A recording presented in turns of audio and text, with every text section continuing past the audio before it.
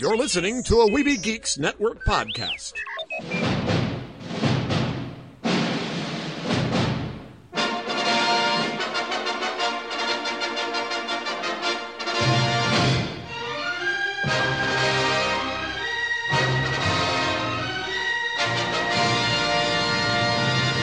Another world, another time, in the age of wonder. There was once a dream. You could only whisper it. Anything more than a whisper, and it would vanish. A battle between good and evil. You don't know the power of the dark side. Where shall I find a new adversary so close to my own level? Try the local sewer. You know of the rebellion against the Empire? The Avengers, Earth's mightiest heroes. Peace means having a bigger stick than the other guy. One of these days, I'm gonna have a stick of my own. I'm Groot. Welcome to the Neverland Podcast. The podcast for lovers of Disney, Pixar, Marvel, and Star Wars. I'm glad you're here to tell us these things. Please welcome your host, Jeremy. I thought he'd be taller. Yeah, I can fly. All it takes is faith and trust. Well, if it isn't the Star-Spangled Man with a plan, what is your plan today? Off to Neverland!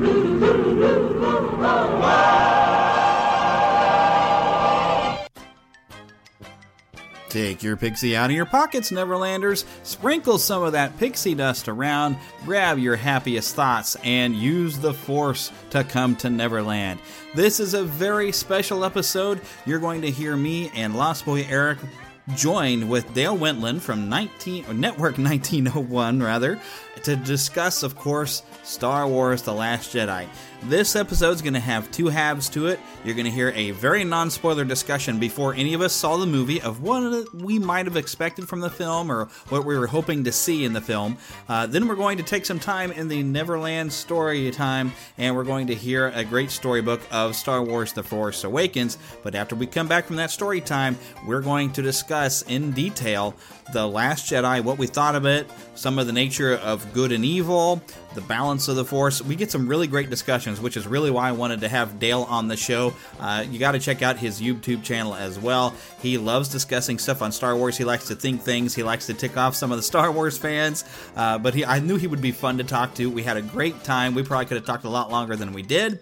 But it's all coming up on this episode, so without taking any time of further ado for any news, or even though, there was a Ready Player One trailer, I even saw a short tease for a Miles Morales animated Spider-Man straight-to-DVD movie, which the animation looks awful. But instead of really taking time to discuss that, let's just dive right in to our discussion of Star Wars The Last Jedi with myself, Lost Boy Eric, which, by the way, I'm your host, the Spider-Pan Jeremy, and we're, of course, joined by Dale Wentland from Network 1901. To Disney and beyond.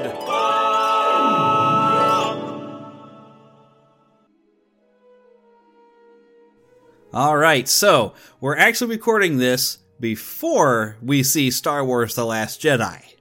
That way we can get a perspective of what we think we might see, what we're kind of thinking, any potential theories out there. And if we're going to talk about theories, we got to have our old buddy Dale Wentland from Network 1901, because he loves to think about Star Wars. I do, and I love making up new Star Wars theories all the time, no matter how many fans get mad at them. And usually they're at least interesting, so, it's always fun. It's just thought exercises, Josh in my last video, Josh from the network was like, you should be more confident. You don't have to explain to everybody that you just like to theory craft and that it's not serious, it's not for real. And I was like, I don't know. Sometimes I feel like I do need to say that for people, because I think because when you're presenting something, you want to say it matter of a fact, right? Like you want to be like, so you don't need to always be like, I think and maybe. But I felt like I should preface it, because I sometimes speak in such strong language that I think people just think that I'm like, yes, this is happening. They're, because my recent one, like Dragon Ball super fans were got really mad on these Facebook groups because I said that Rey and Kylo are going to go Super Saiyan Jedi. And I have this video about it, and it's one of those things where it's like, all I do is connect the imagery together of what we're seeing in the trailer and what we know of the Force, and I come up with this like idea of the Force well and all that stuff, and how the reason why they're the strongest is because there's no Jedi or Sith or anything. So they're like pulling all of the Force between the two of them.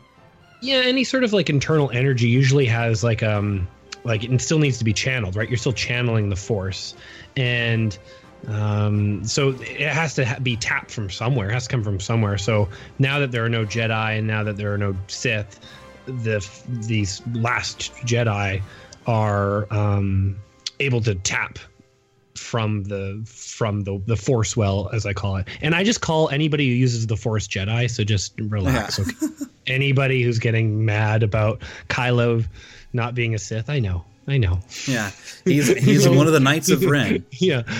So you're saying there's a chance that they could go above 9,000? Exactly, and I see it. That's exactly right, and that's what I said too, right? Like their power level is going to be well above 9,000, and I don't know. I just recommend, just as my shameless plug, go check out the video and leave a comment and your opinion down, because I think I put the imagery pretty good there. Yeah.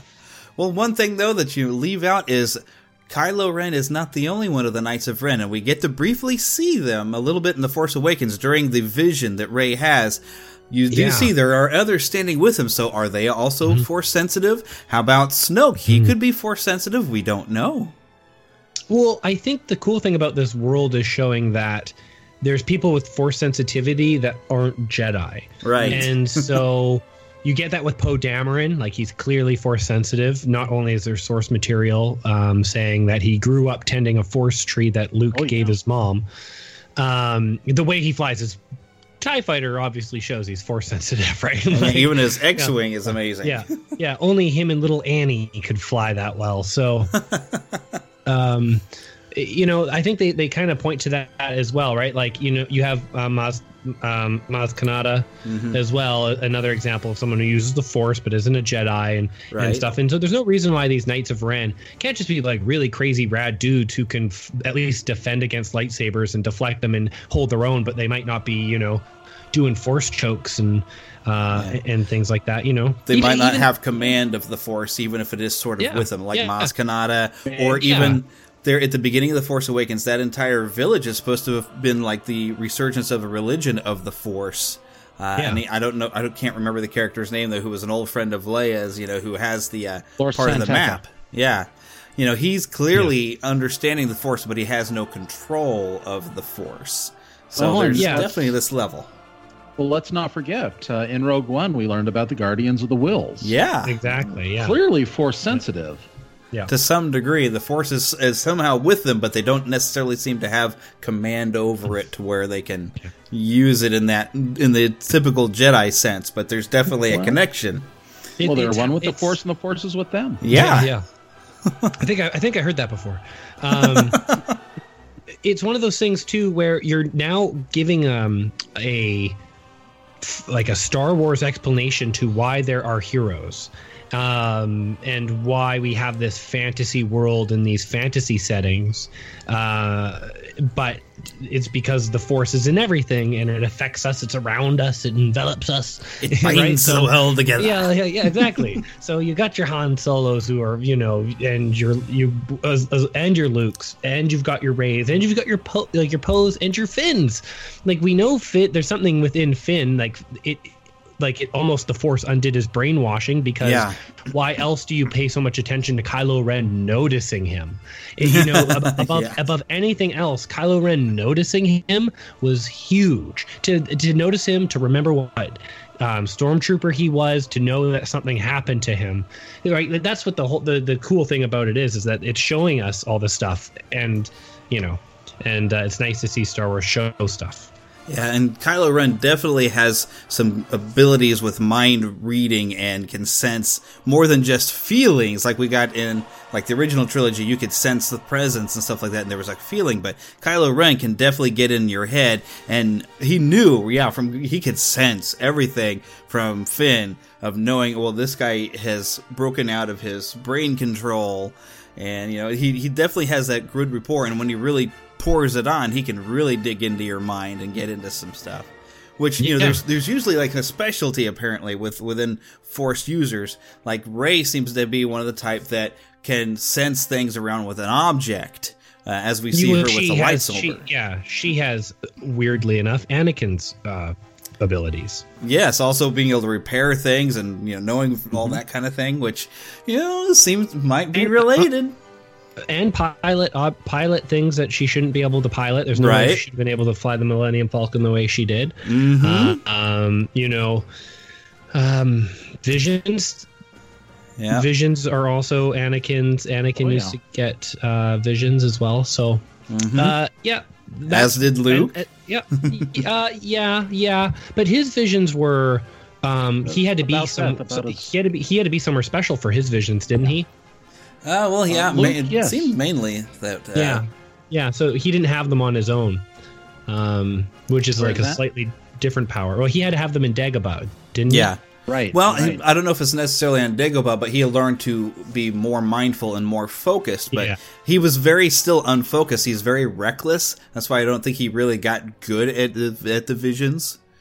Because his recklessness, and so I have a feeling his recklessness we might see some of that carry over into how things have deteriorated for him when he tried to train Jedi on his own. His recklessness might have been part of the problem.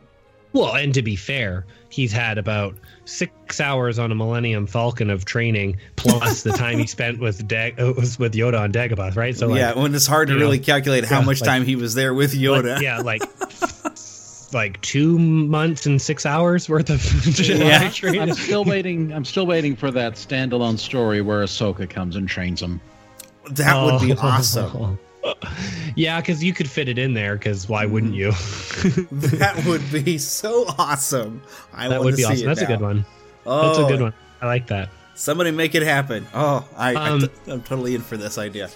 One of the cool things about the last Jedi trailer, in the trailer at least, what I see, and that whole drawing to, which is obviously some sort of school, probably, and the Knights of Ren, and Luke, it's on fire in the Knights of Ren there. And I think, to be honest, I feel like that's what we'll see when we see like Kylo Ren's Sith Rage. We'll see what the destruction he was able to cause and the ruin he was able to cause, because he'll need to have brought that out of himself to defeat Luke. Yeah. And that's where Rey is going to be like, oh, well, I want that too. I need to be able to go like Sith Rage as well if I'm going to be able to defeat Kylo Ren. And so that's kind of where that all kind of came from for the Super Saiyan thing, right? Because it's like, but it's true. Like that's where it all kind of comes from, right? You get the physical transformation, which is the eyes, at least for Anakin it was. Yeah. So you get physical transformation. You're obviously seeing the Force displayed through external energy now, more so. It's more of like it's kind of like this, like with Luke training with Yoda, but it's more like the power is surging around her. And that imagery obviously draws to Dragon Ball as well, and these stories take so much from Japanese storytelling and anime and things like that, and samurai helmets. That it makes sense. And if you want to shock American audiences nowadays, just do Japanese story tropes. Do and people will be like, "Whoa, that was the most original thing I've ever saw!" Like the hero went with the bad guy, and you're like, "Yeah, no, that happens all the time." In Naruto, Sasuke does it with Orochimaru, and Gohan did it with Piccolo, and so these things happen, and it's so cool. And so that's kind of more what my connection is it's more about this kind of storytelling that I see in this obsession I have with anime Japanese storytelling. Well, of course, that all does go back to some of George Lucas's inspiration, like the Hidden Fortress with A New Hope. Exactly. Yeah, exactly. So I'm not a madman. I just see these connections, and I figure if I was going to write it, that's what I would do. Yeah, which is kind of what we're doing with the speculation here, because I still speculate. Although someone has told me in some of the newer books that they seem to have indicated that Ben Solo was an only child, but I still think there's definitely a connection between Kylo Ren and Rey, and whether they're brother and sister, or they're cousins. I'm not entirely certain. I do think that perhaps when Kylo Ren... She's his aunt. She's his aunt? What? Yeah, because... And so, my reason why I think that she's his aunt is because if Snoke... or if Snoke used the same method that, say, Darth Plagueis or potentially Darth Sidious used in creating Anakin in Shmi, right? Because we don't know who Anakin's dad is, but he was created with the Force, and the only person we know who knows how to do that is Darth Plagueis. So, what I think is that Rey was an attempt to recreate Anakin. That's why she has Anakin's same Force abilities. And so technically that the user of that method would be, say, Darth Plagueis of Anakin, and then just Darth Plagueis for Rey, just for sake of argument. Doesn't really matter who does it. That would technically make him the father, which would make Luke and Rey actually brother and sister. Which would be weird. But it's only weird if they start kissing. Yeah. Well, it's not like Luke hasn't done that before. In a Star Wars movie. Yeah. We've never seen a man have like really young kids and be super old and have like another family already. Weird things happen in the Star Wars universe. Yeah, why not? But there's definitely somewhere connected. And I did take note here, watching The Force Awakens here just a little bit ago, that, I mean, there's definitely a moment when there's a girl mentioned being on Jakku, that Kylo Ren is upset by that, and he pulls the guy over to him. He knows something about this, and he's worried about a girl in particular. Yes, that's the thing. He knows something, and I also should be worried about a girl when they're on the Millennium Falcon and they're going to Dandoran. Or however you say that, Dandoran, I don't know. But when they're going in, and she says, I've never known there was this much green in the galaxy. There's like a remorse in Han Solo's eyes, as if he knows somehow it's his fault she's never seen the green, which makes me think he knows that's his daughter, but he really can't say anything because they hid her away. Luke did something to wipe her memories of everything to protect her from her brother, but her brother still had an idea that she was on Jakku. So that's still a possibility. And also, sure, does that explain? Sorry, go ahead. Well, I was just going to say also, when Rey returns back to the Resistance base, who's the first person she sees? It's Leia. And what does Leia do? She gives her a hug. Yeah. Well, how does Leia know Rey? I think she knows that's her daughter, because they even kind of look alike. Obviously, they know, that they were going to go rescue her, but what's the connection there? I guess at this point they had never actually had met each other, had they? This is the first time they see each other in the film. The connection, I guess, could be. I don't know. The only reason why I have a tough time with this, so maybe it will explain it. But I hear what you're saying, and it does make sense that could be. They have a kid who's 10 years older than their kid or 8 years older than their kid.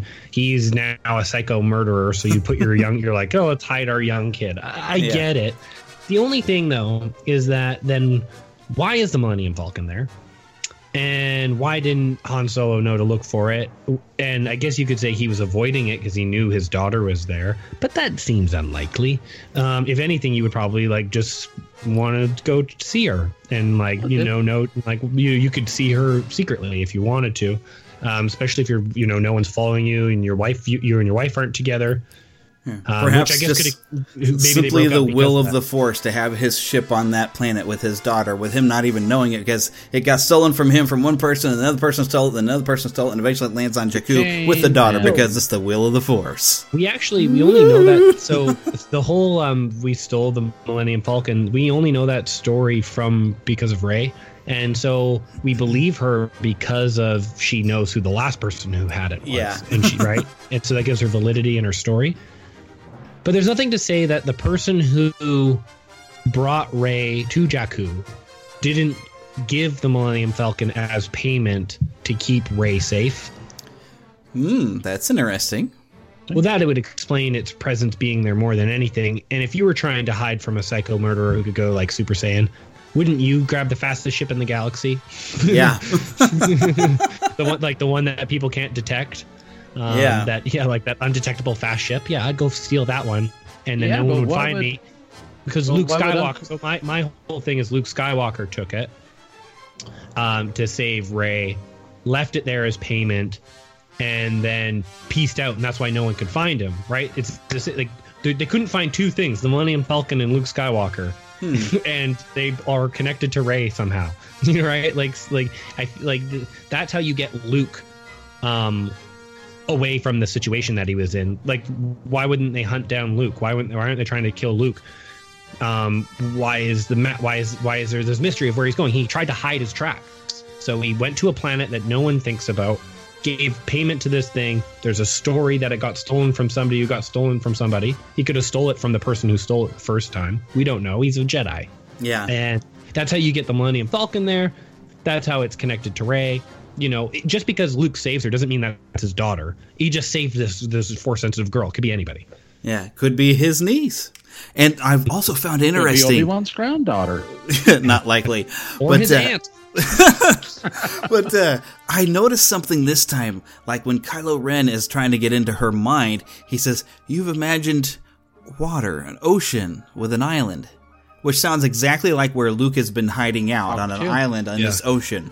Yeah. Somehow or another, she knows about this, either through a vision or she's been there with Luke. Yeah. Do you think we're going to see the Force tree there? I hope we do. I really do. And I think so. I don't know how if they can tie the Mortis trilogy into this. Although you'd really have to try to explain it, though, if you go too far. For anyone who didn't bother to watch the Clone Wars series, but there's a possibility of a semblance of that coming up in this movie. Because you could have Kylo Ren being the new epitome of the dark side, while Rey is the new epitome of the light side, and a brother and sister that were in the part of the Mortis trilogy, and they together bring balance to the Force. Because it almost would seem like. You've got the Resistance and the First Order, but it seems like there might be something more and deeper going on with the Force that is a whole other story going on here. Because we see this last shot. Yeah, and you've had introduced Kylo putting his hand out to Rey, and that says something. Something's going on, and maybe the two of them together actually have to do something that will save the galaxy in a completely way we'd not expect. Well, in Rebels, you introduced the Bendu, right? You are trying to show that the Force is everywhere, and it's more complicated than we've ever imagined. That's everything they've ever been doing in this new Star Wars canon is like the Force is crazy and can do anything, and anybody has it, and there's these neutral creatures, and they only care about the neutrality of the Force, and it really makes you think, how stupid are Jedi? They probably should have went to normal school too, to not read a prophecy that says that the Chosen One will bring balance to the Force, and not be like, wait a minute, the balance is imbalanced on the light side, isn't it? Yeah, exactly. I always thought that's arrogance. Adoy. It's like in order to bring balance, you have to have the dark side come up, but unfortunately he overdid it to where the dark side was now ruling the galaxy, so the lights had to come back, and it's back and forth, and yeah. So I think this could be the beginning of where they do have to strike a balance somewhere at the beginning of this, and so that might be what maybe Luke sort of understands this, and that's why he says it's time for the Jedi to end. Which we definitely can confirm, because Rian Johnson did say that he meant the Last Jedi to be Luke, and in fact, even in The Force Awakens, in the opening crawl, it mentions Luke Skywalker, the Last Jedi, and they even refer to him and say, "We must destroy the Last Jedi when we find Luke." It's like, so who's the first Jedi then? That would be interesting, because Luke was supposed to have been looking for the first Jedi temple. Maybe we'll learn that. Yeah, that makes sense. So I also think that little interesting side thing, I think we talked about it on your show last time, maybe, that because of the Force tree and everything, on the island or somewhere on the island, we're going to have stronger access to Force ghosts, and Rey might be able to get a little Avatar: The Last Airbender training happening, and she trains from past Jedis like Qui-Gon, Obi-Wan, Yoda, Anakin, and that's why you've seen Hayden Christensen being mentioned in the news and stuff like that, and kind of coming up and doing small interviews and things, and kind of being talked about, and people are like, oh, wasn't he nice though, guys?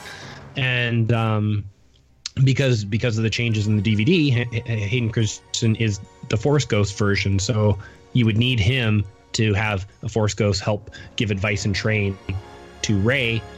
And I feel like that part of that too is going to lead to Kylo Ren's jealousy arc. Where he's going to be jealous that Anakin appeared to her and didn't appear to him. Yeah. And that Snoke is interested in getting her on their side. And like, well, why not just me, Daddy? Am I not enough? Well, and the interesting thing, that's going to play to the jealousy arc. And then I kind of think that Kylo Ren's going to try to manipulate her, but not for his own purposes, because he's jealous. Yeah. Actually, some of the theories that I was talking to some people on Facebook, and I created a Google document, and I said, hey, write down some of the stuff that you've noticed, like in the books. And they have noted on here that it seemed almost like Kylo Ren seems to think he hears from his grandfather, and he talks to Darth Vader's helmet, which who knows how he managed to get that. And apparently those ashes there that you see him drop his own helmet in are Vader's ashes. And so he tries to commune with Darth Vader, but yet he's not actually able to do it. Yes, that's where, and I think that's where you'll get that jealousy part of the beginning, because Kylo Ren doesn't have jealousy yet. Yeah, but he just has anger. What if Snoke has been actually using that and been kind of helping as Snoke has seduced him to the dark side? Maybe Snoke has been speaking to him, pretending to be Darth Vader, so maybe he's been hearing Snoke's Wizard voice. of Oz? Yeah, kind of like that. But that's actually what somebody wrote on here, and I was like, well, that's an interesting thought. That's super funny. So, I do want to say one great thing about Anakin, if he is in fact a Force ghost in this, great thing about him being on an island, we know already that the sand is not going to bother him. Maybe the jagged rocks, though, might be rough. Okay. Any other things we want to dive into before we come back after we see the movie? Like any overall theories, something the trailer has shown you that makes you think of something? I can't think of anything. I've just got my hopes. I hope that there's still a glimmer of the rebel hero Luke Skywalker. Yeah, that's there. Of course, 30 years have passed in this timeline. We don't know what all Luke has been doing. We don't know how powerful he's become. But you know what? I think there's going to be a lot of disappointment out there if we don't recognize some part of Luke. Yeah, he's somehow still got to be our hero from the original trilogy. Mm-hmm. He's got to come back. Rey can bring him back to, get him back into things. The other interesting question that they've sort of brought up in the trailer, they almost make it look like one of Kylo Ren's missions in life is to now kill his mother so he can totally be free from his family. And they almost make it set up to where it looks like he's going to blow up the ship she's on. And that would be a convenient way to deal with the fact that you no longer have Carrie Fisher around. Do you think they'll actually do that? Yeah, maybe. Yeah, I guess they were probably prepping us for it, because they didn't want people to be too shocked when it happened in the movie. Maybe. Yeah.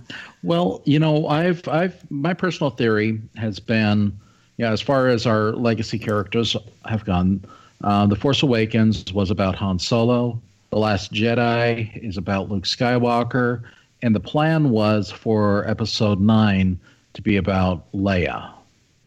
And, I would hate to think that they're just going to destroy her ship as a way to remove her from the saga. I think, certainly we can't move forward without Carrie Fisher, but it's going to be interesting. I don't think this is going to end the way you think it will. I've heard that before, too. Yeah.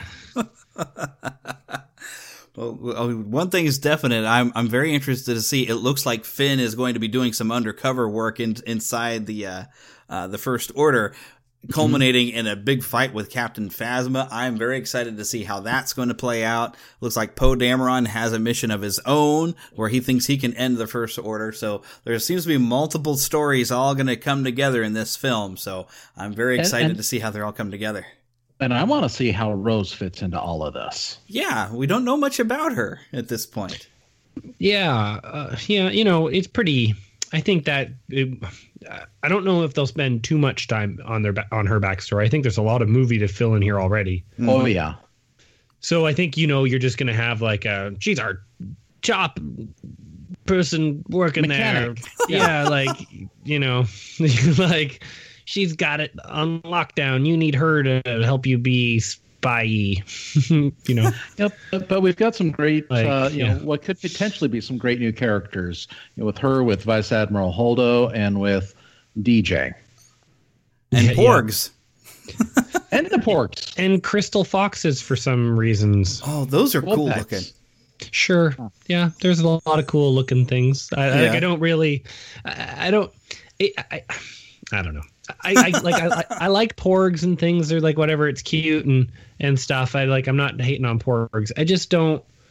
I don't know. I try not to connect to things before. I don't even know. Who knows if I'll like porgs or not. But since we've gone on like a half an hour here, we'll take a quick break and listen to the storybook of The Force Awakens. And when you hear us again, be prepared for potential spoilers because we're going to talk about what we thought about The Last Jedi. This is your Neverland story time. You can listen along with your MP3 device. You will know it is time to listen when you hear the chime like this. Let's begin now. A long time ago, in a galaxy far, far away, there was a scavenger, a soldier, and a lost droid. This is the story of Star Wars, The Force Awakens. You can read along with me in your book. You'll know it's time to turn the page when you hear this sound. Let's begin now.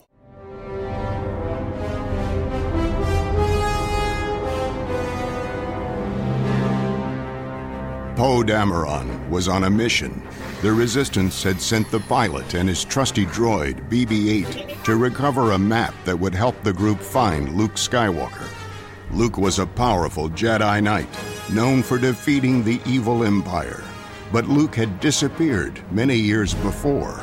A new enemy, the First Order, threatened to destroy peace in the galaxy, and the Resistance needed Luke once more. Poe and BB-8's mission took them to a small village on the sandy planet of Jakku. There, Lor San Tekka, an old friend of Luke's, gave the map to Poe.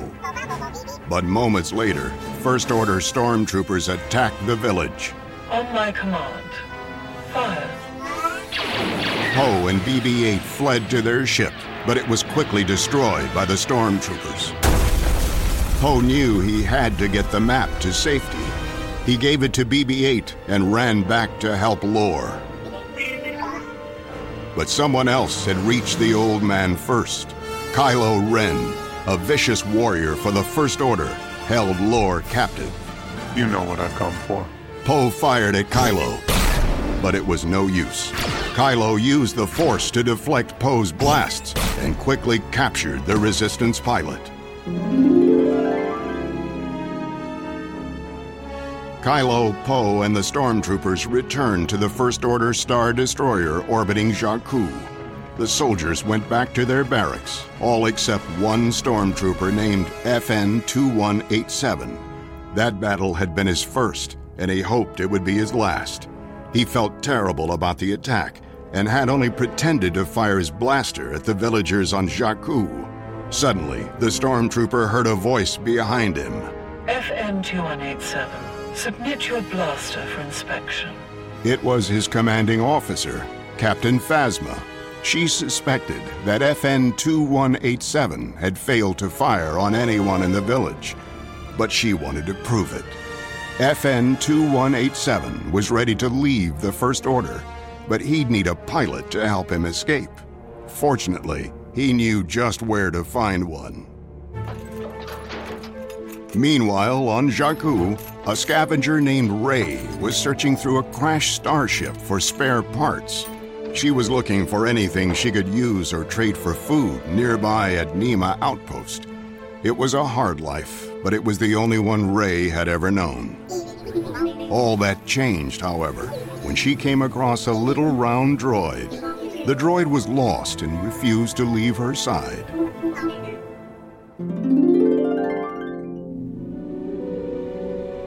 On board the Star Destroyer, FN 2187 had freed Poe, but they still needed to get off the ship. The trooper asked the pilot if he could fly a Special Forces TIE fighter. I can fly anything. Together, FN 2187 and Poe stole one of the enemy ships and escaped into space. I always wanted to fly one of these things. I'm Poe Dameron. Poe asked if he could call the soldier Finn instead, and the former stormtrooper happily agreed. Poe told Finn that they needed to head back to Jakku and find his droid BB-8, but Finn protested. We go back to Jakku, we die. But there was no time to argue. A blast from the Star Destroyer suddenly rocked their ship. Poe looked over at Finn in the gunner's seat. Now would be a good time to start shooting. But it was too late.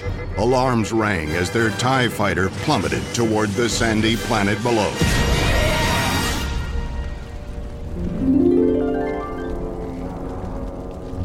Finn managed to eject before the ship hit the ground, but the only sign of Poe was his jacket.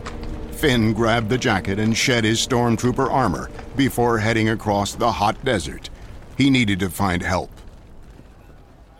After wandering for hours, Finn finally found an outpost. He was shocked when he saw the droid Poe had described. BB-8 was still at Rey's side. Finn did his best to tell Rey everything about BB-8's mission for the Resistance, but it was a complicated story. Listen, I've had a pretty messed up day. And the day was about to get worse. A team of stormtroopers was searching the outpost for the lost droid. Finn, Rey, and BB-8 looked for somewhere to hide, but the stormtroopers had already spotted them. Rey knew they couldn't escape the stormtroopers on foot, but they might be able to in a ship. She led them toward the shipyard, and they hopped aboard an old Corellian light freighter that hadn't been flown in years. Rey fired up the engines and took off, while Finn hurried to the gunner's seat. 2 TIE fighters flew down and fired on them. Finn took aim and fired back. Rey heard his blaster bolt strike a direct hit. Nice job! But Finn saw that the TIE fighters were still close behind them. We need cover! Rey banked hard and turned the ship toward the fields of wreckage out in the desert. Finn shot down one of the TIEs. Then Rey flew right through the inside of a crashed Star Destroyer, catching the other TIE off guard. Finn fired, and the enemy ship exploded in a shower of sparks.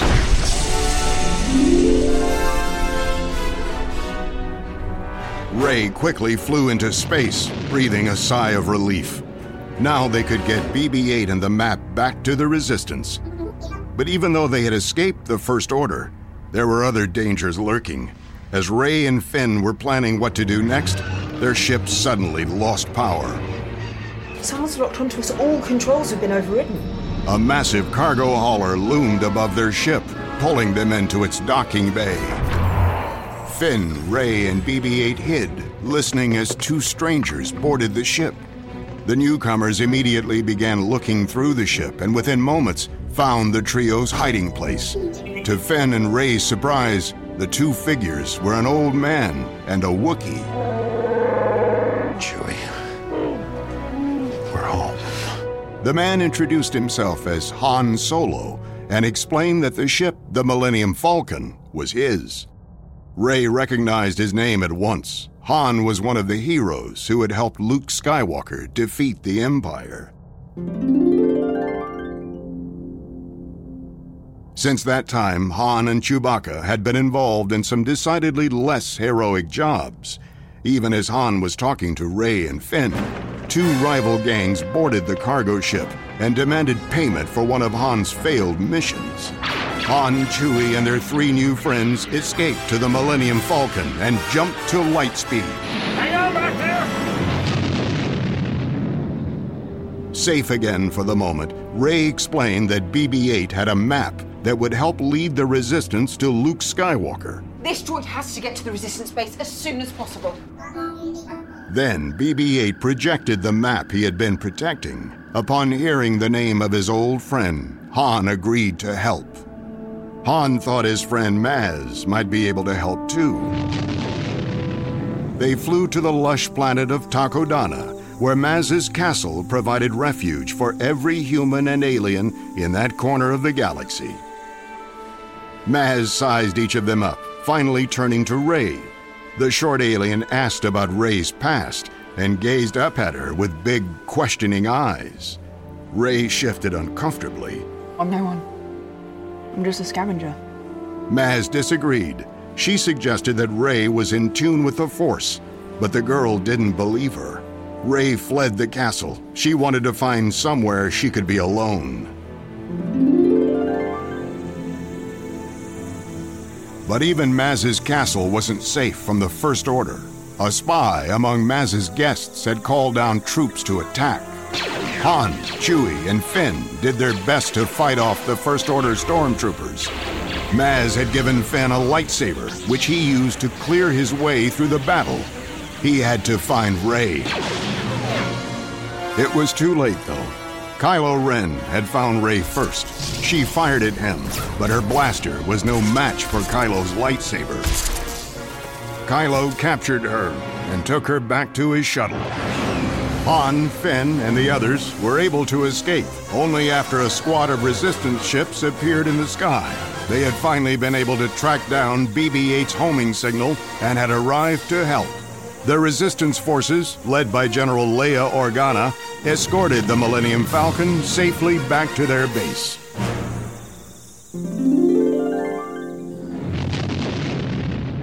Once there, Finn was surprised to see a familiar face, Poe Dameron's. The pilot had survived the crash on Jakku and was once again flying for the Resistance.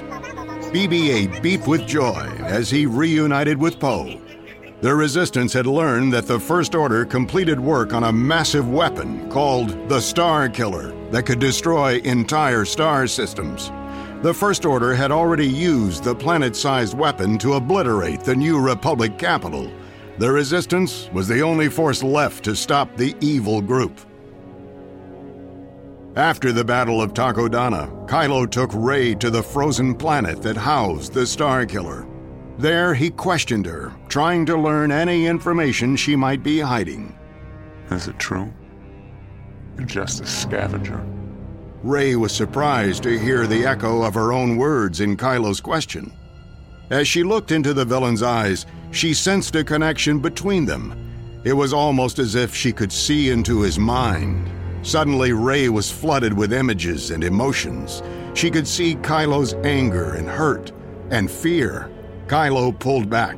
He couldn't believe it. Was she using the Force? One thing was clear. Rey was more than just a scavenger.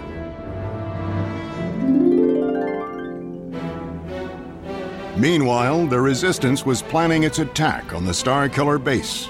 Han, Chewie, and Finn would land on the enemy base and take down its shields from the inside. Then, Poe and his team of pilots could fly in and destroy the crucial part of the weapon that kept it from overheating. The Star Killer would explode in a massive power overload.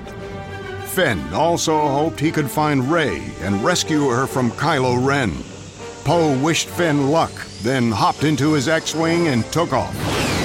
All teams, altitude confirmed. Hold for jump to light speed on my go.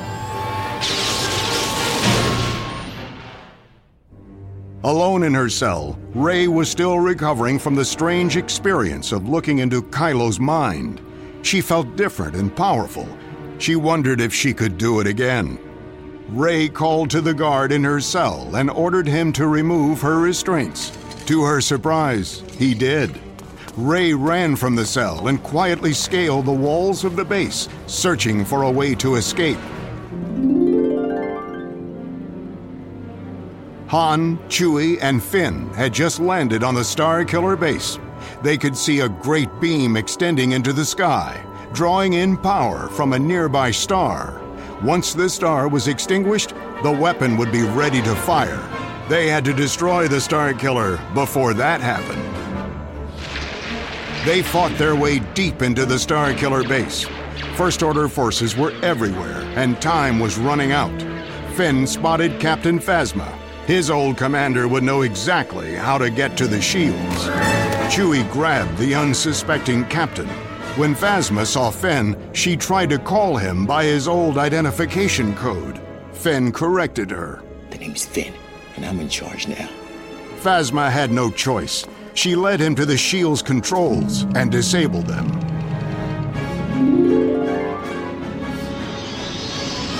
Poe and his pilots circled high above the Star Killer base. Red Squad, Blue Squad, take my lead. The First Order's fleet was firing at them. Poe dodged blast after blast, taking his squad around for another attack run. Then he received the message he had been waiting for. The Star Killer's shields were down. Poe smiled. All right, let's light it up! But as the X-Wings fired, the Resistance pilots discovered that there was still a dense wall between them and the weapon's cooling device. From the Star Killer base, Finn saw the X-Wings attacking. He realized they had to take the wall down. But as soon as they did, it would be only a matter of time until the base exploded. Fortunately, Rey ran right into them. Together, Han, Chewie, Finn, and Rey sprinted toward the cooling device.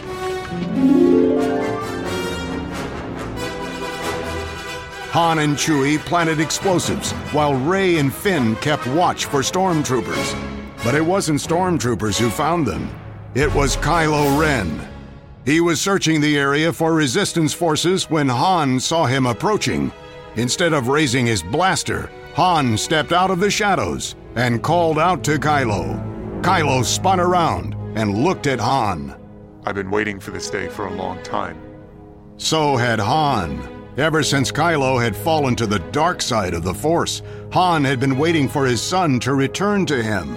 Now, the Star Killer was about to be destroyed, and Han reached out to Kylo one last time, begging him to come home.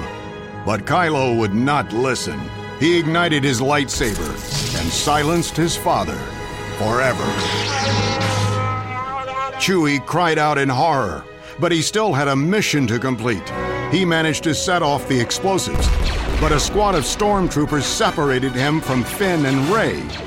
Finn and Rey ran through the twisting hallways of the Star Killer base. They felt the planet rock beneath their feet as Poe fired on the weakened cooling device, destroying it once and for all. Now they just had to get back to their ship. But when they reached the edge of the base, Kylo Ren was waiting for them. Finn drew the lightsaber Maz had given him. Kylo sneered. That weapon is mine. Come get it. Finn used every ounce of his training to fight Kylo, but it wasn't enough. Only someone with a strong connection to the Force could defeat such a warrior. With a mighty blow, Kylo knocked Finn to the ground, wounding him. Kylo used the Force to pull Finn's lightsaber from his grip. The weapon flew toward Kylo and then sped right past him and into Rey's waiting hand. She ignited the weapon and charged at Kylo. Rey's blue lightsaber clashed against the burning red of Kylo's. Anger filled her as she struck blow after blow against the man who had hurt her friends. She could feel the Force within her, surging with power. Kylo hit the ground as Rey's lightsaber cut across his face. Rey realized she could end everything. She could destroy Kylo for good. Suddenly, the Star Killer base rumbled beneath their feet. A great gulf opened between them as the planet began to tear itself apart. Kylo was beyond her reach, but she had defeated him for now. Rey knelt beside Finn as stormtroopers arrived and helped the injured Kylo to a shuttle. Chewie picked up Rey and Finn in the Falcon. Rey took the pilot seat at the Wookiee side, and together they set course for the Resistance base. Behind them, the planet collapsed in a burst of light and heat. The Resistance had destroyed the weapon once and for all. Back at the Resistance base, Rey still had a long journey ahead of her. The First Order had been crippled, but not defeated. Kylo and his soldiers would return. The Resistance knew that Rey needed to be taught the ways of the Force, and that only Luke Skywalker could train her. Carrying BB-8's precious map and the lightsaber Maz had given Finn, Rey said goodbye to Leia and boarded the Millennium Falcon alongside Chewbacca and R2-D2. They were off to find the lost Jedi.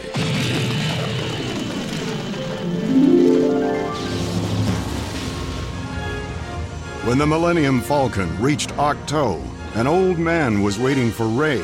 Luke Skywalker was strong in the Force and had sensed her arrival.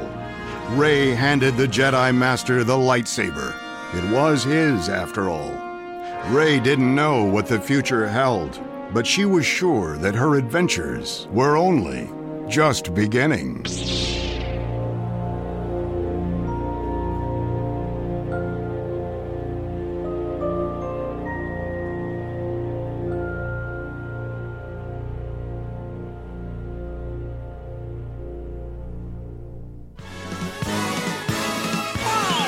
There'll be spectacle, there'll be fantasy, there'll be daring do and stuff like you would never see. Be a movie.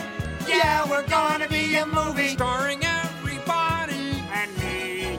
Boy, I wish I were you people seeing this for the first time. Kermit, I got a great picture of the chicken. Oh, good. Alrighty, so you have officially been warned, but let me give you the warning again. We are about to review Star Wars The Last Jedi, talk about what we liked about the film, and we're probably going to spoil something for you. So if you have not seen the film yet, pause this episode until you get a chance to go see it. In fact, go out immediately and see it right now. Or skip down to your next episode and come back to it. Either way, don't listen to this if you don't want to possibly be spoiled on anything of The Last Jedi, because there was so much that happens, we're going to mention it. It's going to happen. So, without further ado, welcoming back, of course, Dale and Eric. Now, it's been a few days since our last conversation, and we've all seen this movie, and I bet some of us have seen it more than once. Who's seen it more than once? I can only wish. Yeah. No, I've only seen it once as well. Shannon from Network 1901 has seen it a couple times. She's going to see it again for a third time. She loves it. Yes. Yeah, you know, I just finished we were our Monday episode of the DCC, which is going to be Monday the 18th. 18th. Mm-hmm. We're going to be doing a full Force Awakens spoiler conversation about it too. So if any of the listeners want to join us over there, that would be great as well. So you're going to spoil the Force Awakens and then spoil The Last Jedi. Yeah. Which, anyone listening to this show, we've just spoiled The Force Awakens because we just played the storybook for you, but by now I'm figuring everybody has seen it. It's been a couple of years, so if you haven't seen it by now, then okay, I don't know what you were waiting for. Although I have a stepbrother who hasn't seen it yet, and I'm gonna correct that, but he's not a big Star Wars guy. I need to work on him. Well, I'll tell you, The Last Jedi definitely does need at least repeat viewings. Oh, yes. There's so much happening in this movie, and a lot of stuff that I found completely unexpected. Unexpected delight is pretty much what you could call this movie. Stuff you didn't think was going to happen happens, and you're like, this was the coolest idea ever to have this happen. That's pretty much reaction. So both your feelings are super positive on the movie? Yes, I really, really enjoy this. I even enjoy the fact that we got to, I think this is the first one of these movies where we got to see this much development in animals on various planets, and they actually had significant roles to play. Yes, yeah. Because the Porgs were just there for comic relief, but the Crystal Wolves served a role in the story. The Fathiers, I don't know how you pronounce those, actually served a part in the story. Which that's very unique. I don't think we've had some animals kind of in the background or whatever in Star Wars films, but this is the first time I think that they were really significant to the story. I was impressed by that. That was a new way to look at things. I think it was great to have all of these animals. I'm not entirely sure that I needed to know where green milk comes from, but I have to agree. I really, really, really enjoyed this movie. Got a lot of positive vibes. For me personally, I feel that this is the most Star Wars-ish movie since A New Hope. Wow. Yeah. Or since the original trilogy, because I still love Empire and Return of the Jedi as well, of course. So, yeah, I like the movie. I I think there are some major flaws in it, not from a Star Wars standpoint, from actual filmmaking standpoint, and it really bothered me, making me concerned about Rian Johnson's ability to direct such a large film. I think that if anyone sitting around in the studios watching the movie didn't think that the Princess Leia scene was awkward and looked strange, I have some concerns because which one? The one with her floating through space. I thought that was awesome. I loved it. You might like the action. Sure, you might like the action. It doesn't look good though. It looks weird. You could have achieved the exact same thing and just shortened it, made her closer to the door, had her start to move, and then just show her coming in. I didn't need to see her weirdly float rigidly through space. It just looks visually strange. And it just that kind of bothered me. I like the humor in the movie, but I feel like there were some bad jokes that don't work very well. I think the Chrome Dome comment doesn't make sense coming from Finn. I think Finn should be much more emotionally distraught. This is her slaver that he's fighting. This is his slaver that he's fighting. And so like that kind of bothered. Like I felt like some of the humor didn't work, even though I love the Hux and Poe humor, and I love some of the other humor. I think there was a quality issue there. I think it was weird that every bad guy gets like super buffed and then super deflated. Hux is like, oh, Phasma, she's so great, blah blah blah blah blah, and then it's dead. That's kind of what Phasma was in the first film too. Though it's like, oh, we heard all this build up for Phasma, and they take her captive pretty quickly, and it was pretty similar. It's like she didn't show up until the second half of the movie. We finally see her mainly just to fight with Finn, and it was a heck of a good fight though. The one question I would have on that, though... Seven distinct battles, which was crazy, right? Oh, my goodness. 7 completely separate, distinct battles, which is... and different stories going with each one was really cool. And the X-Wing taking down the Dreadnought was awesome. Just continuing to prove that he's Force-sensitive. Which, you know what? I think good job on us. Previously, we were talking about how the new trilogy leads more towards that everyone, like the Force is everywhere, and it's more about the Force being everywhere. And talk about The Last Jedi really hitting home our comments there, because that's the whole film is about, is that it doesn't, the Force is everywhere. Everyone has it. Right. But taking it right back to the Phasma thing, though, one thing I'd have to question is, you see that Rose fires a shot right into Phasma's armor and just boing, it reflects off. Why wouldn't you put that armor on all of your stormtroopers? Why do sticks beat up stormtroopers? Why do they even wear armor? These are good questions. Maybe chrome's expensive. Yeah. Yeah. And I wasn't bothered so much by the Chrome Dome, because we kind of got to see Finn's turnaround post-brainwashing in the first film. It was like, I'm in charge, Phasma, I'm in charge. Where he's got that, I'm a boss over you now. And so him just, Chrome Dome, just throwing an insult at her in some fashion just seemed to fit his attitude of like, I am better than you and I'm going to take you down. It fit. It was a little childish, a little goofy, but it worked in its own way. I loved Yoda. I thought, at first I thought he looked weird, but then I realized that the CG was to make him look like Muppet Yoda, which was an awesome decision. At first I was like, why does he look weird? And then it was like, because he looks like a Muppet. He looks like a Muppet. That's awesome. That's perfect. I heard that they actually did use a puppet. Sweet. Yeah, and I would believe that, because it moved like a puppet. Everything was so awesome. Puppet about it. And I didn't know that was coming. That caught me off guard, and I was so happy to see him. I got a prediction check mark on that one, didn't I? Didn't I say Force Ghosts on the island? Well, yeah, we were expecting Force Ghosts, but we didn't know who we were going to get. I thought they'd really surprise us, and maybe Qui-Gon would show up. Would be kind of cool. But a Force Ghost that interacted with the physical world is what I specifically said. Yeah, and that was awesome. Even showing his ability to still use the Force while being part of it.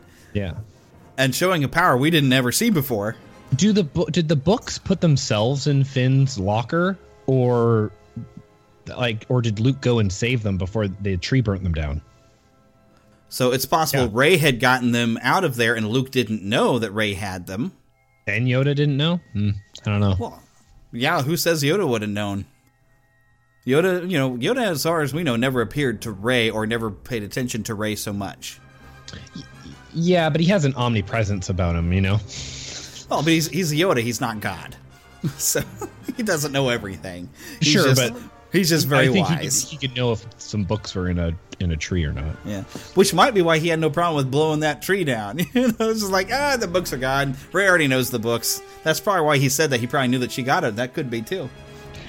I just really like the characterization that they gave to Yoda in this. He's not the Yoda at the end of the Republic. He is the Yoda, that had been exiled on Dagobah. He's the one who knew that he could poke fun at Luke. And, so much strong Dagobah imagery too.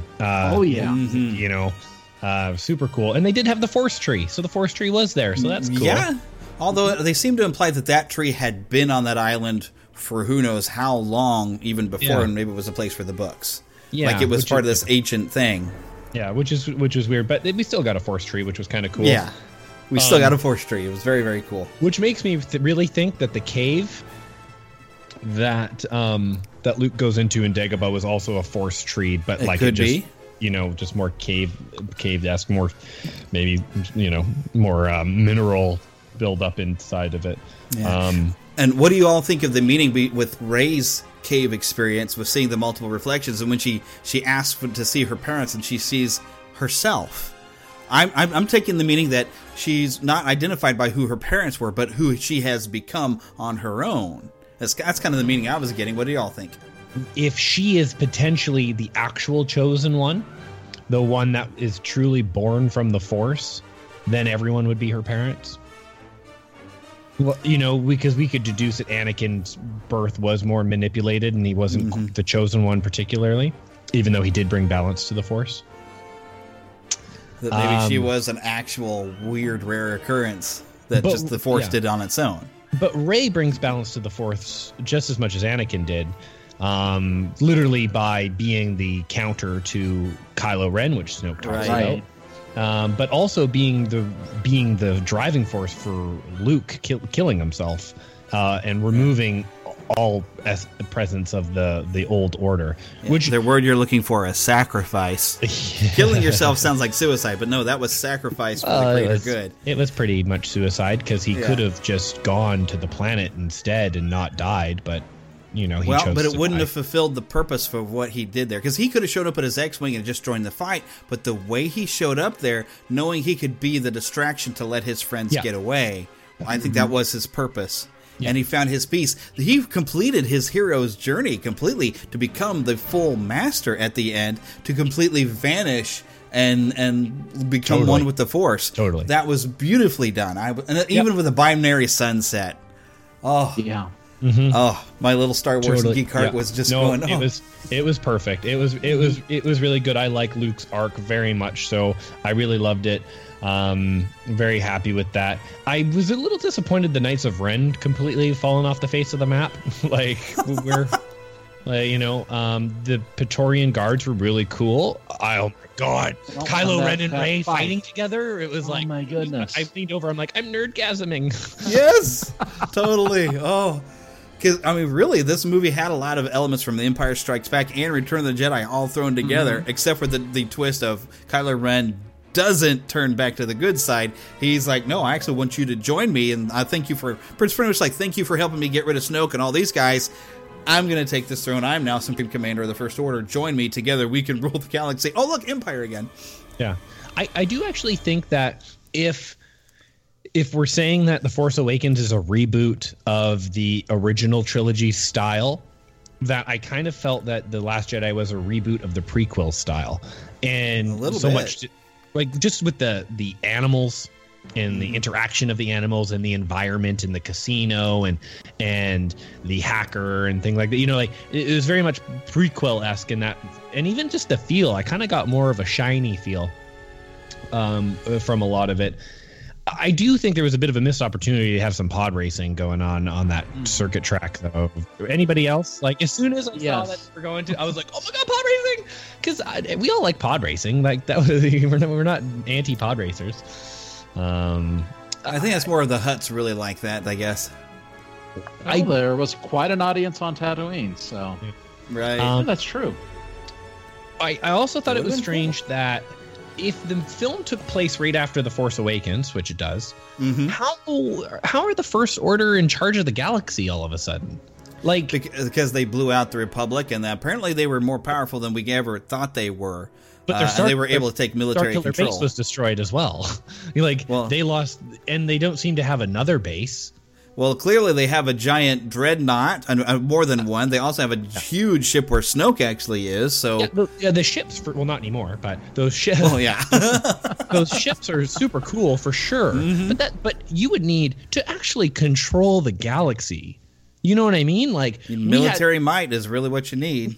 No, but you would need at least a dreadnought per ship, like per planet. You know, like they might have the First Order is nowhere close to the Empire, and even the Empire had a hard time managing the beginning of A New Hope. They're discussing that, like, oh, you can't get rid of the leaders for the Senate because we need to be able to leverage the leaders from each planet. And they're like, no, we have fear now. But they don't have fear. They don't have a Star Killer base. They don't have a Death Star. So I don't know how they go from not controlling the galaxy to, yes, the government is gone. Yes, I understand that. But to being in control, I don't know if that's true at all. I think it's the fear thing again, because really the Republic probably didn't have much of a military force at this point, except for a resistance that was put together when they realized the remnants of the Empire were still around there and created this First Order. So I think there's that dread of seeing the Republic government gone that would drive the fear into the people of what the First Order is capable of. And we even see from Finn in the first film, he's completely terrified of the First Order. He's like, you don't know these people. They're going to wipe us all out. They do have the might. So there is still that fear that they managed to generate. But I do like this answers the question, because like in the first film, all right, the Death Star is destroyed, but the Empire still knew about the Yavin base. So I love the way that this begins. Like, okay, well, the First Order may have just lost their prime weapon, but they still know where the Resistance are based at. So it made sense that they're going straight there to launch the attack to try to finish the job. I was like, thank you for actually doing something that makes sense, because I still would love to see something that picks up right after the Death Star's destruction, right after they do this medal ceremony. You know, the rebels had to pack their stuff up and get the heck off of there. Yeah. Did you have any issues with Holdo's acting performance? I really didn't like her until near the end. I thought maybe she was going to be the one that was allowing the First Order to track them, because she just seemed, I just didn't trust her. Okay, as a character, sure, you might not like her, but what about the acting performance? Because I kind of I don't know, something about the acting, it just, I don't know. Felt a little phoned in? Yeah, well, a little bit, I suppose. Not phoned in. I would more put it towards, like, Carrie Fisher's acting. Like, Carrie Fisher is doing a very admirable job in her performances, but when you kind of put her next to, like, Harrison Ford and stuff like that, like, it's not quite there, right? She hasn't been acting at that same level that Harrison Ford had been acting for the whole period of time. So in The Force Awakens, there's kind of some awkwardness in her voice, or the way she delivers her lines, or some of her believability, and some of her commitment. It just was weird seeing Laura Dern, really, I guess. It was like too recognizable of a face for, like I think that was unnecessary almost. It was almost a distraction. I don't know. Well, you could probably say that about Benicio del Toro, but I was still excited to see him in there, because I knew he was going to pop up, and when he finally showed up, I was like, there he is! Okay, so at first I was like, because he kind of seemed exactly like the Collector, like right for like a brief moment. For a very brief moment when you first meet him, he kind of has the Collector voice on, and when you rewatch it, just you'll notice that right, like the very, very first moment, the first couple lines is very much a Collector voice, and he has a bit of the stutter. But after that, though, I'm totally fine with his character. I really liked his character. Yeah, he was very cool. Although I half expected Rose and Finn was so great. Like, they're the ones being they're spreading the spark of the rebellion. I do think it was a little layered on thick with the little stupid kid sweeping, but other than that, I really was actually hoping the Codebreaker was going to be Lando. I thought it was going to be Lando too. When they said that's so funny. When they said the red like the flower red thing, the red flower. I was like, oh, it's gonna be Lando. It's gonna be Lando. Oh my god, it's gonna be Lando, because we know he's a bit of a programmer, because he programs Lobot, right? Right. So, I think that was a bit of a missed opportunity. Yeah, but it still gave us a good character. No, because you had the programmer was nobody.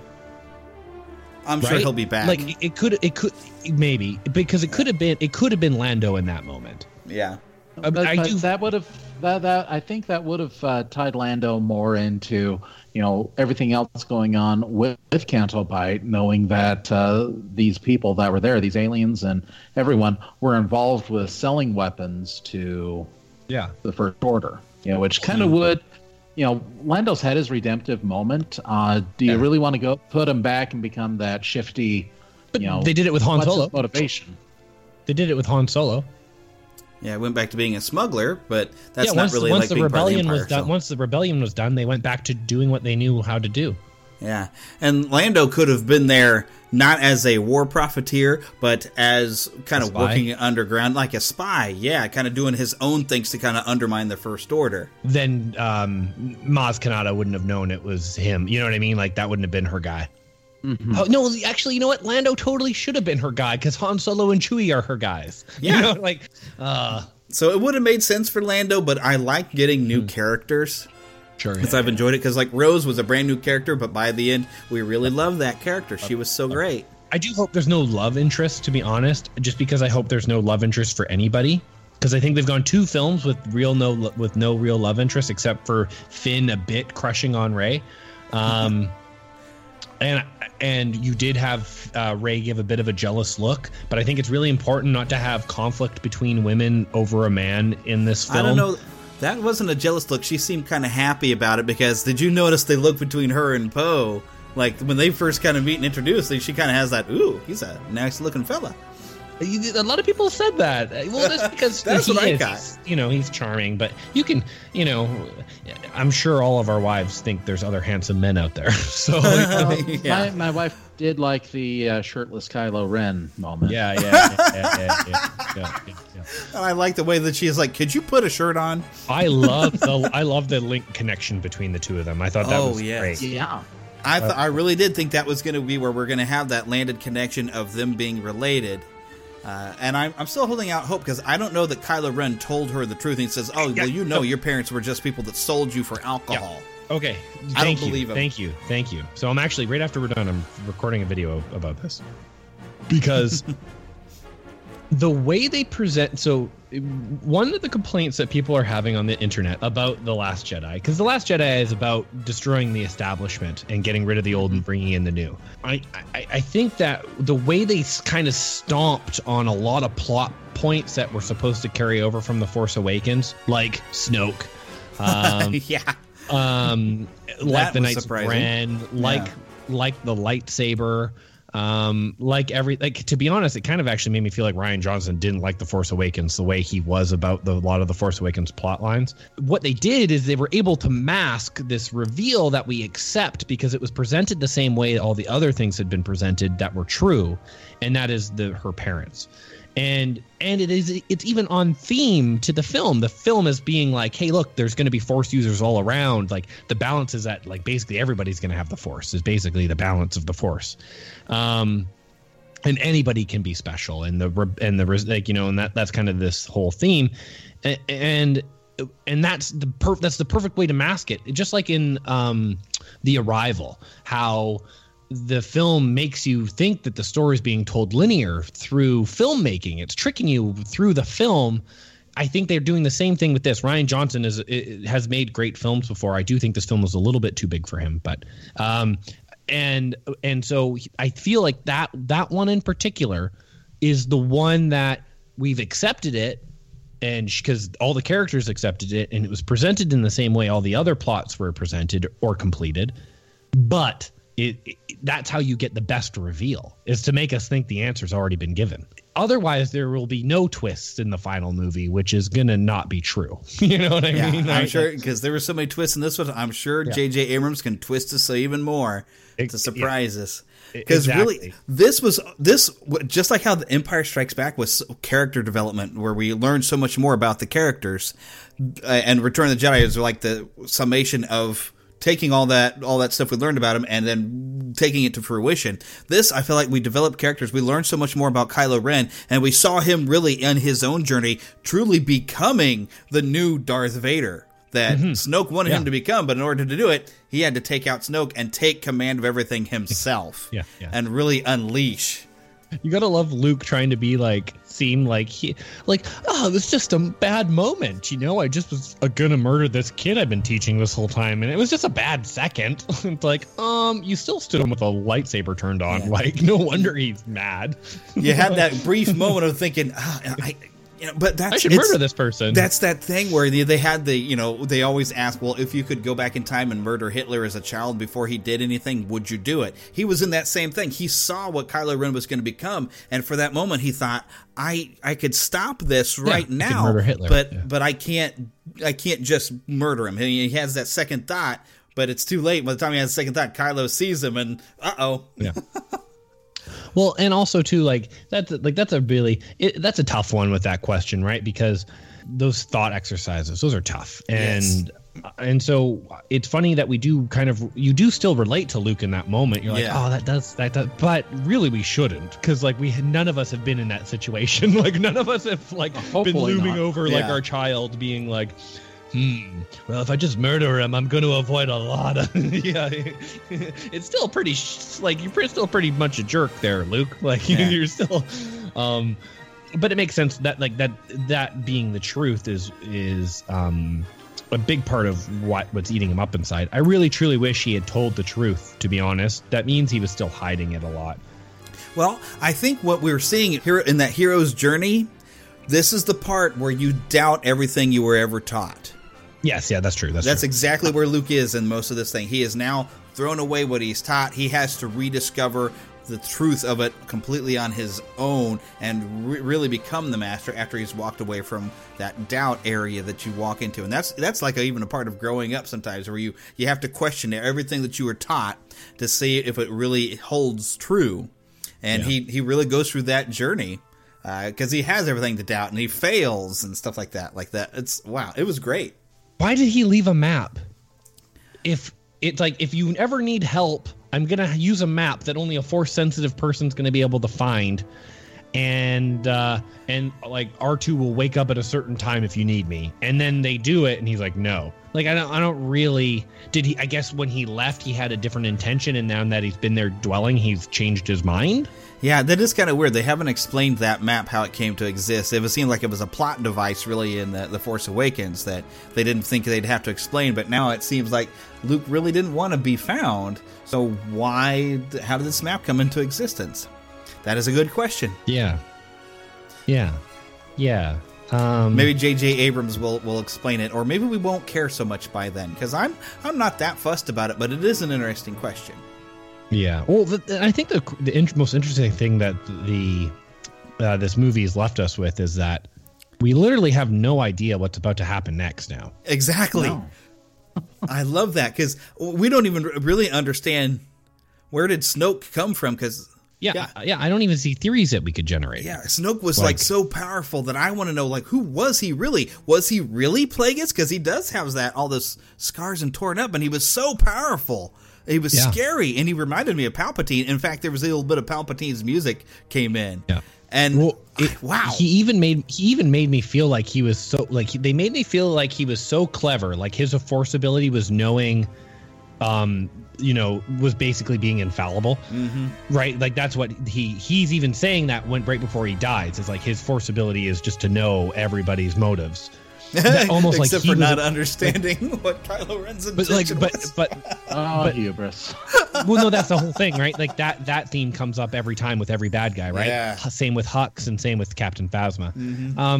It's one of those things though where you're I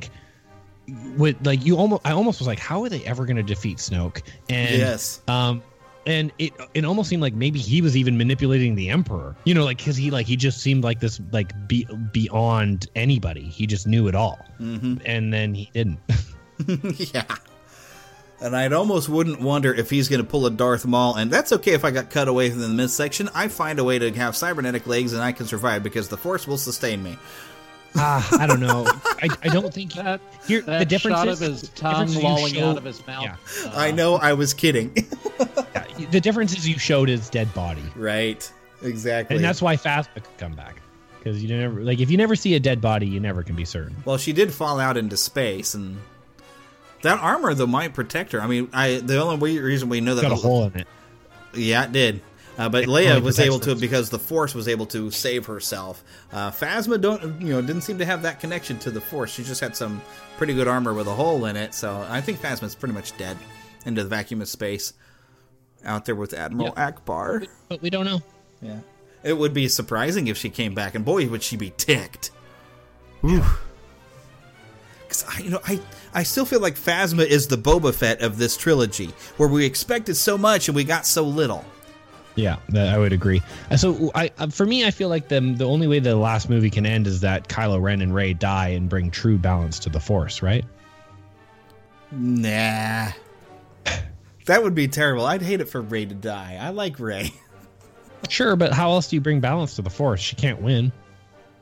She can't win over Kylo Ren because then there'll be no balance. Then the light side is more stronger than the dark. I don't know. That would be interesting because you do kind of have to deal with that now because we have that whole scene where Luke is showing us like, okay, so you feel this balance here at so like you have death, but death is what brings forth life, and you have the cycle thing. So I don't know. Maybe Rey has to win, but then the cycle has to begin again, and eventually the dark side has to rise again, and then the light has to come back. So it's the balance of good and evil. One exists to defeat the other, but the other one must exist in order for the other to really come up. It's like I had a philosophy teacher back a long time ago who's like, well, let's say we had a world where no evil things had ever happened. When somebody kills a child, would we have to have good in order to know what that's evil? And I said, well, what my answer was like, well, we might not have known or even had good, but now that we've seen evil, good happens when we go and prevent this from ever happening again.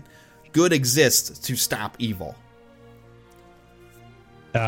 Sometimes, not in real life all the time, but yeah, sometimes it seems evil prevails. But yeah. But whenever we see evil in the world, good men take action to try to stop it. But only in movies are the battle. You know who the bad guys really are in a film.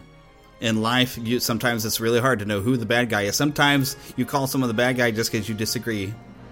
You only know the bad guys when they show up and start killing multiple people. Those are clearly the bad guys. That's why I like, at least in movie and fantasy, you definitely have that clear line, and I think we need that escapism in a film like this, because the only gray area is the Force being neutral, but the actions of the characters, we know clearly who is the hero and who is the villain. That's the one thing. Star Wars, I think that Star Wars is talking about a very current situation that we're in. Star Wars is very anti-old men. And I do think that, again, is why the people who aren't liking The Force Awakens, they don't know it necessarily. But the things that rub them the wrong way, it's because it's talking about giving everything over to the newer generation, that the generation before you is the one screwing it up, and you're and we're trying to take over and be in charge of the thing that they created, but really we should be creating our own new things. And that's what The Last Jedi is even trying to say and do. It's being a new Star Wars film. It's trying to do its own new thing. It's killing Snoke. It's killing Han. It's killing Luke. It's killing the old guard. It is burn it down. Don't let it exist. Don't stop the cycle of hate and violence and tyranny. And even Kylo Ren, you can't say Kylo Ren's clearly the bad guy in this story. He's not even on board with the First Order. He is just a man using his means to get his goals. Well, is he not seeking to control the galaxy and rule it himself? He does now declare himself supreme leader. He is now the head of the First Order. He has clearly wants the rule and control. And that is one thing that's different between the First Order. The First Order is we're bringing the old down because, all right, I'm going to get rid of Snoke and this is mine now. Yet in the Resistance, there's more of a passing of the torch. Like, okay, we've carried this long. It's your time now. But at the same time, we do see where Poe leads his little group the younger group, and he goes against the establishment and messes everything up because he doesn't understand what the old establishment was doing. And, it's not until Leia tries to explain to him, here's what's going on, and you weren't privy to this. So I should have been, because I'm like the third in command. Yeah, well, you know what I mean? He got demoted, though, because it was mess up that cost lives. So you've got a balance there between, passing the torch and slowly bringing up a younger generation behind you, and the First Order's method of, let's wipe out the old way, and I'm bringing in my new order because this is the way I want it. So there is a little bit what you're talking about, but that's a little more the First Order way of destroying the old. While in the Resistance, we're seeing a passing of the torch. We're bringing up the new generation. We're teaching a new Jedi. I love that bit there at the end where Luke is like, I will not be the last Jedi. He did pass on some knowledge to Rey, and Rey is very powerful and learning even on her own, and apparently does seem to have those books. So there is a new generation. But there's a difference between passing the torch on and wanton destruction so I can rise to power for my own goals. And we do see a clear difference between a good and evil on how things are passed along. While Hero we're carrying the torch, we're passing the torch to a new generation, and I'm violently wiping out everything in front of me. There is a definite hero and villain. I don't know. I think they've blended it a little bit more than that. I don't think you can say Kylo Ren, he doesn't even kill his mom. The hesitation was interesting. And he isn't trying to be on his own. He why would he want Rey around? He seems to be doing fine on his own. Why would you kill Snoke? Really? At the end of why? For Rey?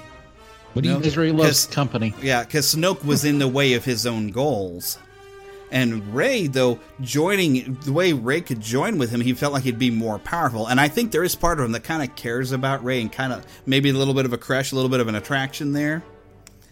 Because, being more of that dark side, he can give in to his passions. He's not living the Jedi celibacy way. He's like, hey, she's not bad looking, and she's powerful. We could be stronger together than separate. But, Snoke is in the way of my goal, so I can kill Snoke, and then I can rule the galaxy my own way. Although, who was it? I think it was my buddy Philip was talking about, when Rey and Kylo Ren are pulling on the light and Luke's lightsaber, why didn't Rey just trigger the switch with the Force on the lightsaber? Because the pointy end was definitely toward Kylo, and then give the lightsaber a push right into Kylo Ren and finish the job. Well, I think we already saw one really good lightsaber flicker on opportunity. Yeah. Very well placed one. Yeah, but that is something I have to question. I was like, Rey, maybe just Rey hadn't thought of it. It's like, all you had to do is turn that lightsaber on, and it's pointed right at Kylo. You could end this thing right there. But she's young. She doesn't think it out. She's just in the heat of moment. Like, I need to get the lightsaber before he gets it. And there was another lightsaber in the room that nobody remembered. Kylo Ren's lightsaber is still somewhere in the room. Why did nobody make a move for that? Maybe because of the symbolism of Luke's lightsaber. Maybe. Because Kylo Ren, we do know, really wanted Luke's lightsaber in The Force Awakens. Even tell Finn, that belongs to me. He really wanted it. Mm-hmm. Mm-hmm.